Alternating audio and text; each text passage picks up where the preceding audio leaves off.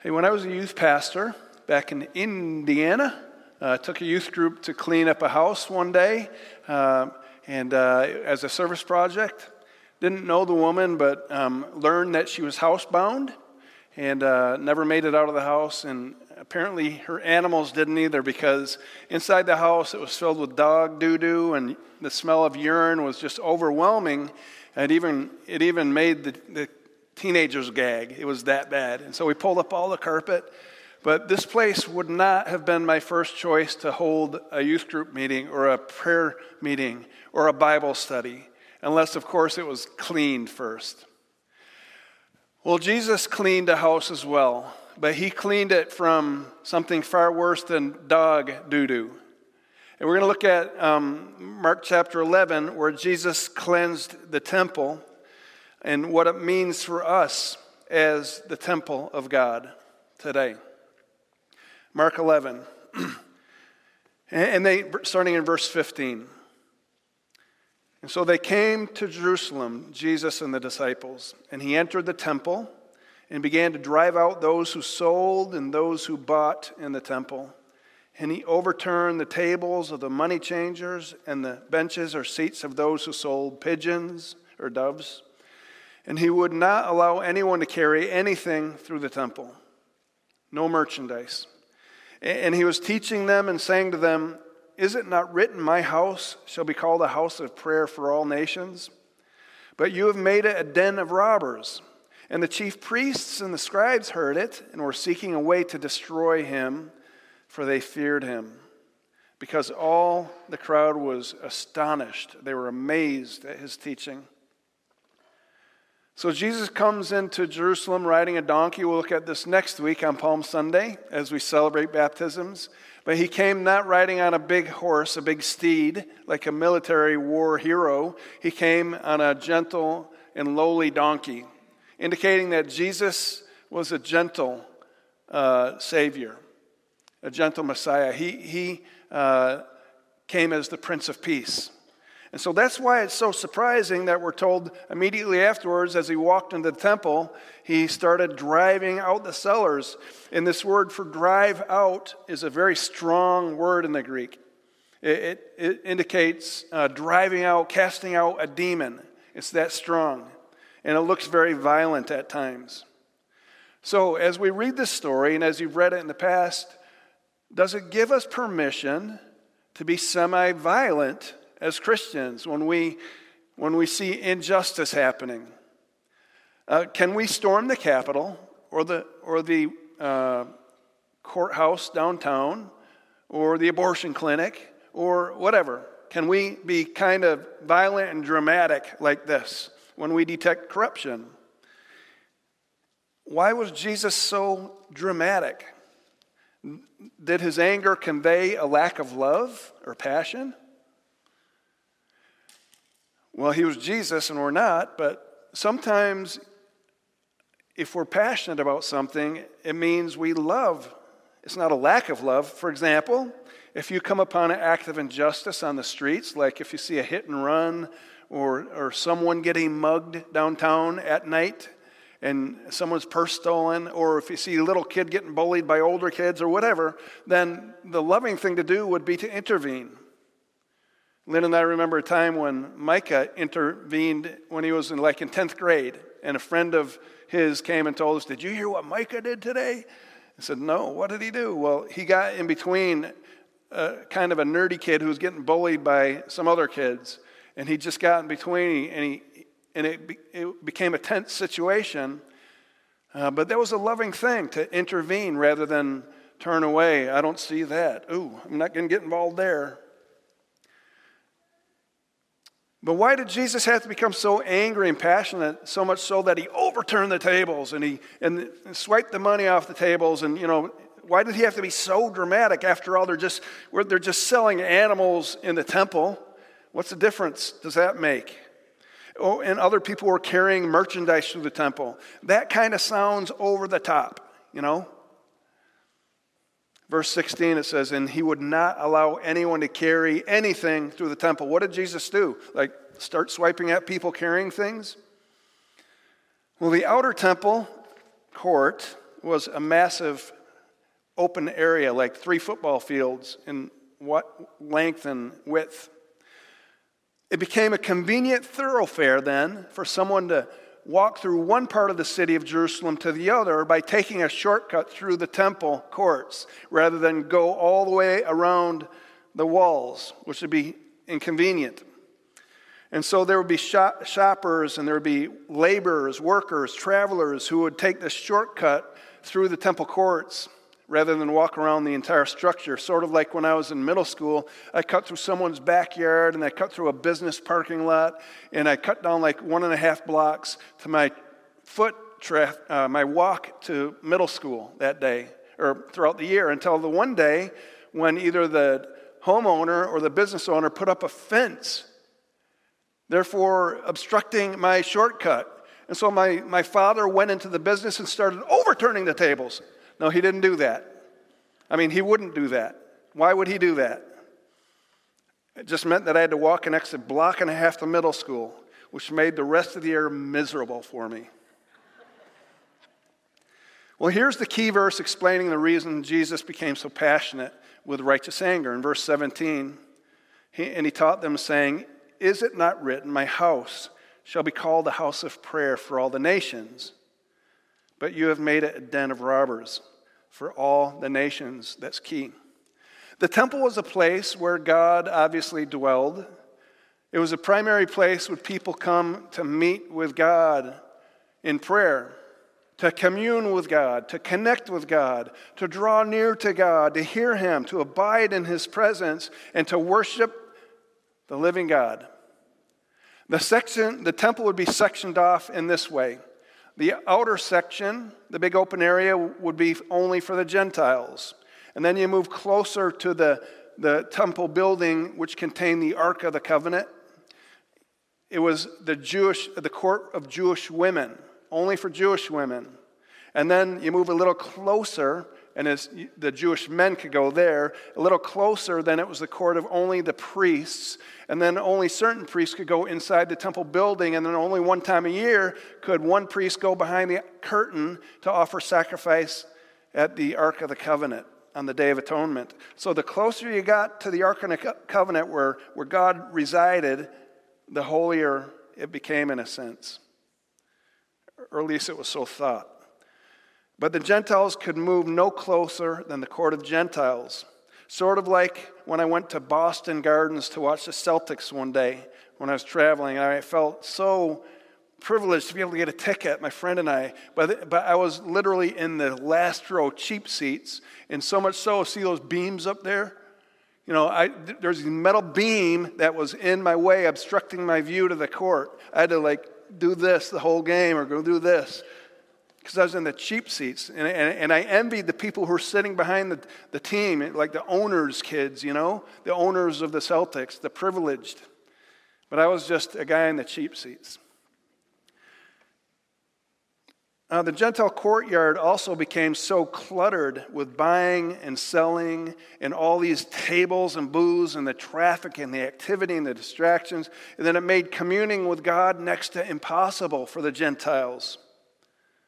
Sort of like Wall Street, yet filled with dozens of stalls of animals, of goats and oxen and sheep and pigeons, and all the noise and all the stench amidst the scurry of Wall Street. Ding, ding, ding, ding, ding, ding, ding. Try have a Bible study in that setting, or prayer. One ancient historian reported that 225,000 lambs alone were sold during the Passover week. That's a whole lot of stench and a whole lot of bleeding. Noise. Jesus said, my house, indicating a deity. He is God in the flesh. My house will be called the house of prayer for all nations. Now, it was popular belief for the Jews that when the Messiah would come, the Messiah would cleanse the temple of all the Gentiles, of all the sin, of all the impure things, all the foreigners. But instead, Jesus comes and he clears the temple for all the Gentiles. You know, when we cleanse a wound on our hand or arm or something, we want to cleanse it so that the infection won't grow. We want it to become healed, obviously, and restored. And so this is what Jesus was doing. His motive was to bring healing and restoration. Well, the Jews were called by God in Isaiah 51 to be a light to the Gentiles. That was their job description, to shine forth what it meant to be a God follower. This is what it means to represent God and to know God. But instead, the Jews became obstacles to the nations, to the Gentiles, hindering their communion with God. They became stumbling blocks. And so Jesus came in and cleansed the temple of that attitude. They were distracted.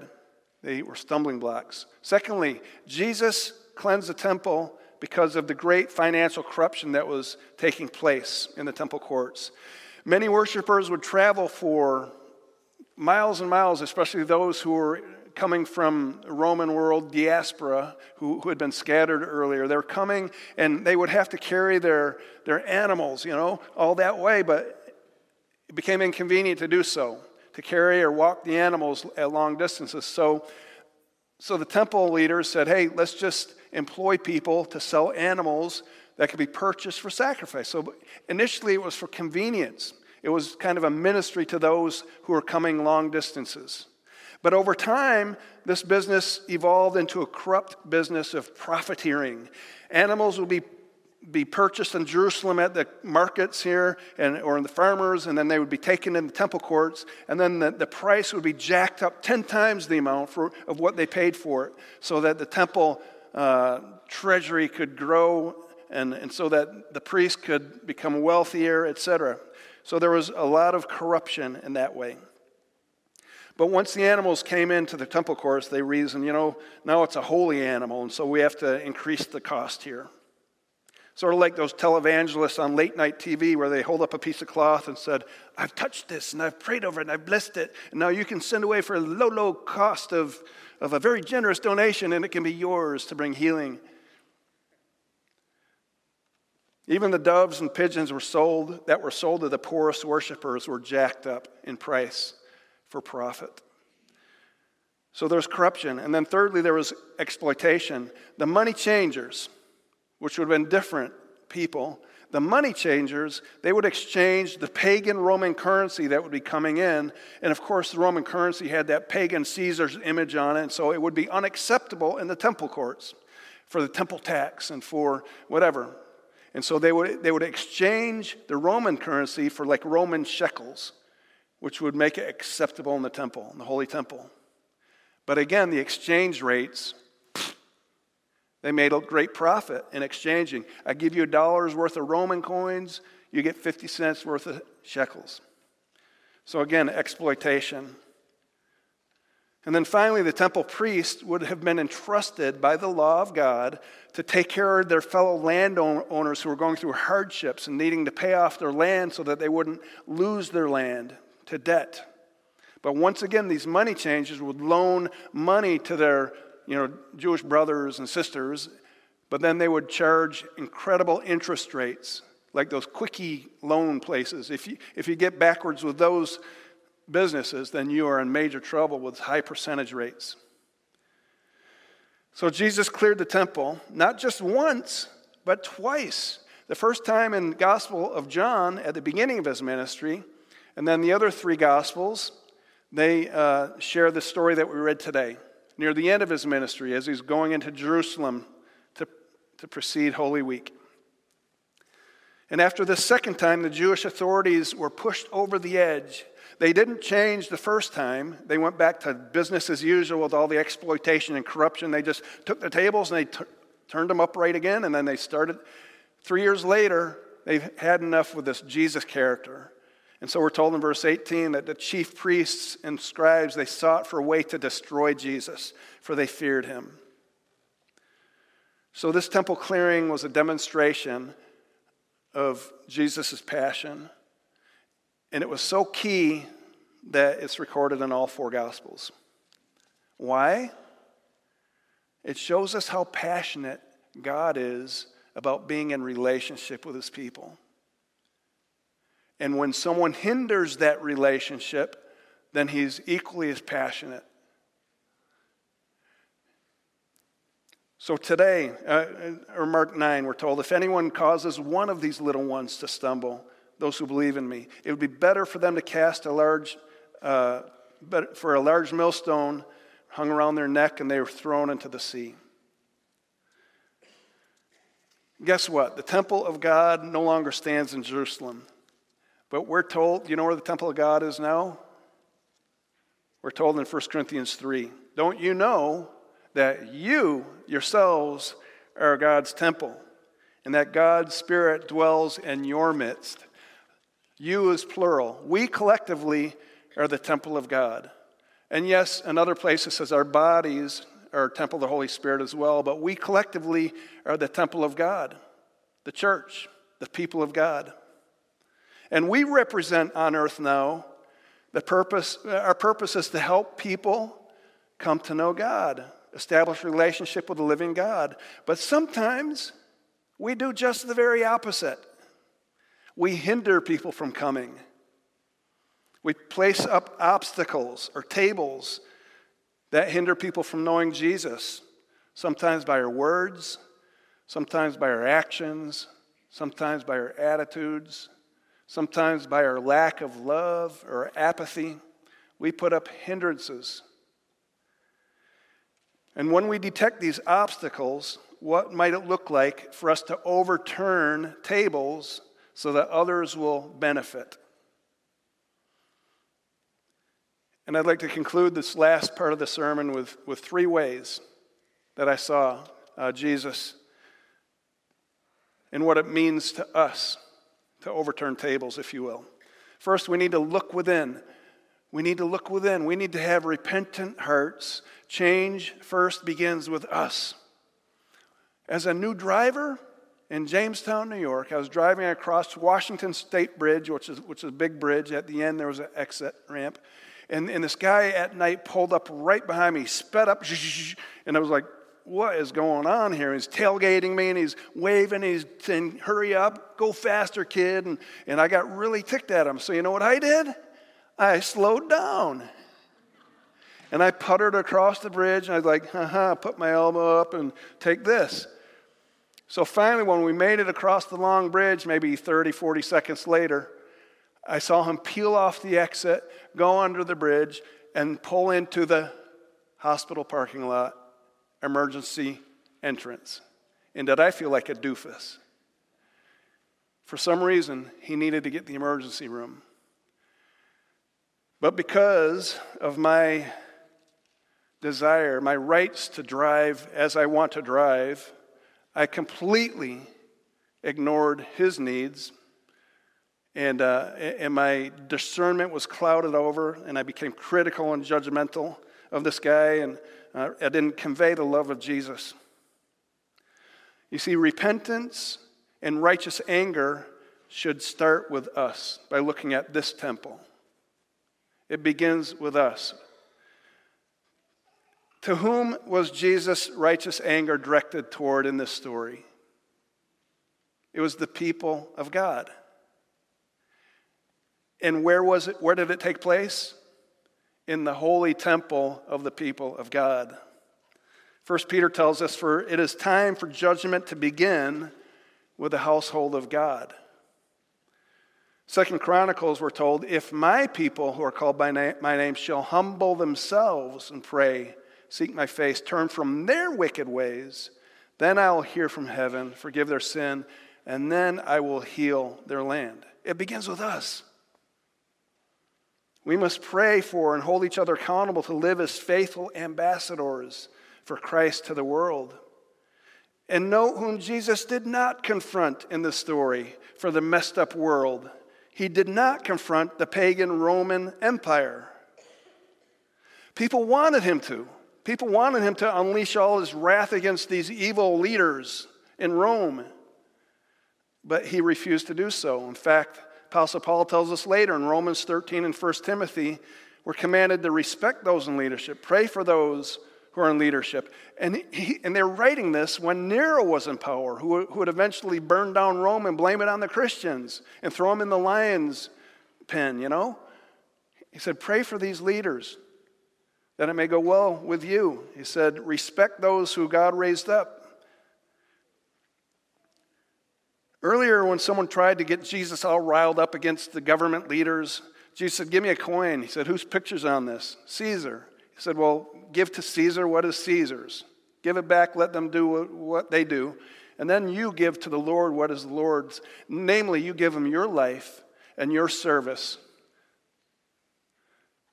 Does this mean we have to agree with everything that government's doing and when we pray for them? No, it doesn't at all. Does it mean we have to avoid politics? No, because God raises up many Christians to serve in political leadership positions. Does it mean we can't have an opinion? No. But what it does mean is we need to check our attitude. And remember that our enemy is not people. Our enemy is not flesh and blood, but it's rulers and principalities and unseen spirits of this world. Our enemies are not the political leaders. Our enemies are not the Hollywood elite or even the media moguls, news networks. Those are not the enemies that would be taking our country down. It's the spirit behind it. These enemies are the people Jesus died for. And God promises that there will come a future judgment, but he's very, very capable of handling that all by himself. He doesn't need our help. Look at what Paul says in 1 Corinthians 5. He says, what business is it of mine to judge those outside the church? Are you not to judge those inside the church?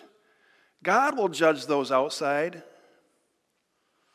So we need to first look inside. And then secondly, we need to look up then. Once we've done our repentance, then we need to look up in the power of prayer. Jesus said, my house is a house of prayer for all nations, or even on behalf of all nations. Seldom would anyone change as a result of our force and our coercion and our control. Just look at Facebook and all the arguments that transpire in Facebook. Read all the responses. People get angry and by the end of that encounter or whatever you call it, then people are more angry and hateful toward each other. And they've dug their heels in deeper in their convictions. Jesus may have overturned the tables with passion to send a message, but his life was marked with love for his enemy. And he was the Prince of Peace, A few days later, Jesus ordered Peter to put down the sword. He said, Peter, why'd you cut the guy's ear off? And so Jesus reached down and picked up the ear and stuck it back on the Roman soldier's head. And said, Peter, we're not to live like that. If you live by the sword and violence and revenge, then you'll die in the same way. That's not my way, Peter. And we know that by Martin Luther King, a godly man who received his marching orders from his Savior. He led a successful movement in civil rights by peaceful marches and by non-retaliatory means and through prayer and through teaching God's word. And notice we don't celebrate Malcolm X Day, who was the counterpart of Martin Luther King, but he wanted to revert to violence. Martin Luther King's way was the way of Christ, and it was effective and powerful. If my people who are called by my name shall humble themselves and pray and seek my face and turn from their wicked way, then I will forgive their sin and heal their land. We see this pattern of prayer throughout the early church, which led to revival and revolution in the early church. Acts 1, they all joined together constantly in prayer. Acts 2, they devoted themselves to prayer. Acts 3, one day Peter and John were going to the temple for the time of prayer. Acts 4, after they prayed, the place where they were meeting was shaken. Acts 6, when we will give our attention to prayer and the ministry of the word. Acts 11, I was in the city of Joppa praying. Acts 12, so Peter was kept in prison, but the church was earnestly praying to God for him. Acts 13, so after they had fasted and prayed, they placed hands on them and sent them off. Acts 16, once they were going to the place of prayer, and on and on. That's what made the church powerful and effective. William Borden from Borden Ice Cream and Borden Milk. Have you heard of him before? When he graduated high school, he graduated virtually as a millionaire, inheriting his his inheritance from his family business. And Borden was given the graduation gift to travel around the country before he enrolled at Yale University. And when he eventually, after traveling the world, he saw a lot of need in different countries, and God gave him a heart and passion for missions. So as a freshman at Yale University, he said, God, just give me one other freshman to fellowship with here. And so God did, and they agreed to pray together. They found a third. They agreed every morning before breakfast, we're going to pray together and study God's Word for a short time. By the end of their freshman year, there were 150 freshmen who joined them. By the end of his senior year, 1,000 of the 1,300 Yale students were involved in Bible study and prayer, all because of one freshman kid. Can you imagine all the leaders that came out of Yale University because this one kid said, I'm going to pray and seek God's heart? That's how we change culture. Like William Borden, our primary call and responsibility as the temple of God is to share and to serve and to love others, reach others with the love and message of Christ. We need to look up. And then finally, we need to look out. We need to look out, love the lost. The Gentiles in the courtroom, well, they represented the lost and the outcasts and the neglected and the marginalized, the disregarded, etc. William Temple wrote, the church, or this temple of the Holy Spirit, the church is the only institution that exists primarily for the benefit of those who are not its members. Luke 19, Jesus said it this way, for the Son of Man came to seek and save the lost. In fact, the church is the only hope for our world. Not cleaning up the government, not cleaning up Hollywood, not cleaning up this or that. Give it to Caesar. The church is the only organism that will change the world. We are the salt and light of this world. Without salt, the preservative will go rancid. And we are to go out into the world as salt and light. But many churches, instead they look at the world and they oppose those who are worldly with disdain and disgust. Those people who entertain immoral thoughts and beliefs and pursuits and, they're disgusting. And I say, well, yeah, that's because they're unredeemed. They're unregenerated. They're spiritually blind. And the lost have a knack of thinking like lost people. But we're called to go to the lost as lights amidst the darkness. We're called to overturn the tables that will hinder the lost from hearing the truth, the light of the truth. We're called to seek to remove the blinders, break down the barriers, dispel the stereotypes that unbelievers might have toward believers or church people. And the ownership is on us to overturn those stereotypes by our actions and by our words and by our attitudes and by our love. That is what will win people over. We know that. William Black, which happens to be my father, used to say, you change people 6 feet at a time. You never have to figure out who God wants you to love. You just love the person you trip over today, one encounter at a time.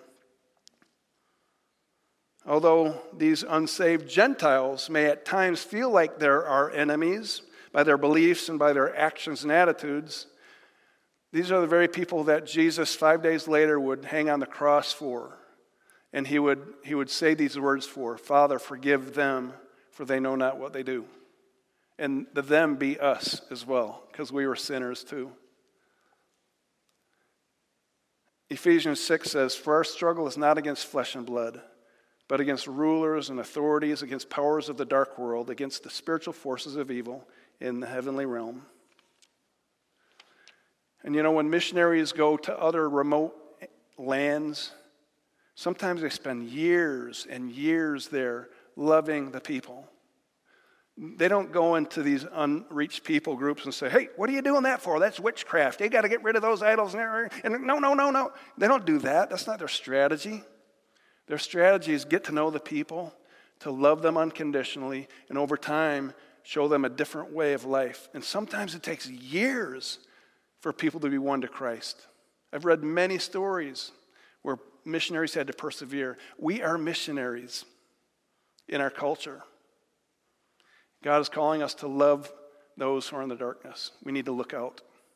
So, how do we overturn tables? How do we clean house? The same question could be asked, how do we break down the barriers that are hindering people from knowing Christ? First, we need to look within. Judgment, repentance begins here first, with that type of humble attitude. Secondly, we need to look up. That's the power of prayer. The power of life change is in our Savior, not in our manipulation and control, in having to be right, in our rights. And then thirdly, we need to look out. We need to have a heart for those who are lost, even who may appear to be our enemies at this point. We need to love our enemies, pray for those who persecute us, and continue to love them with the love of Christ. And so, Lord Jesus, we thank you for speaking to us through this simple story of the cleansing of the temple.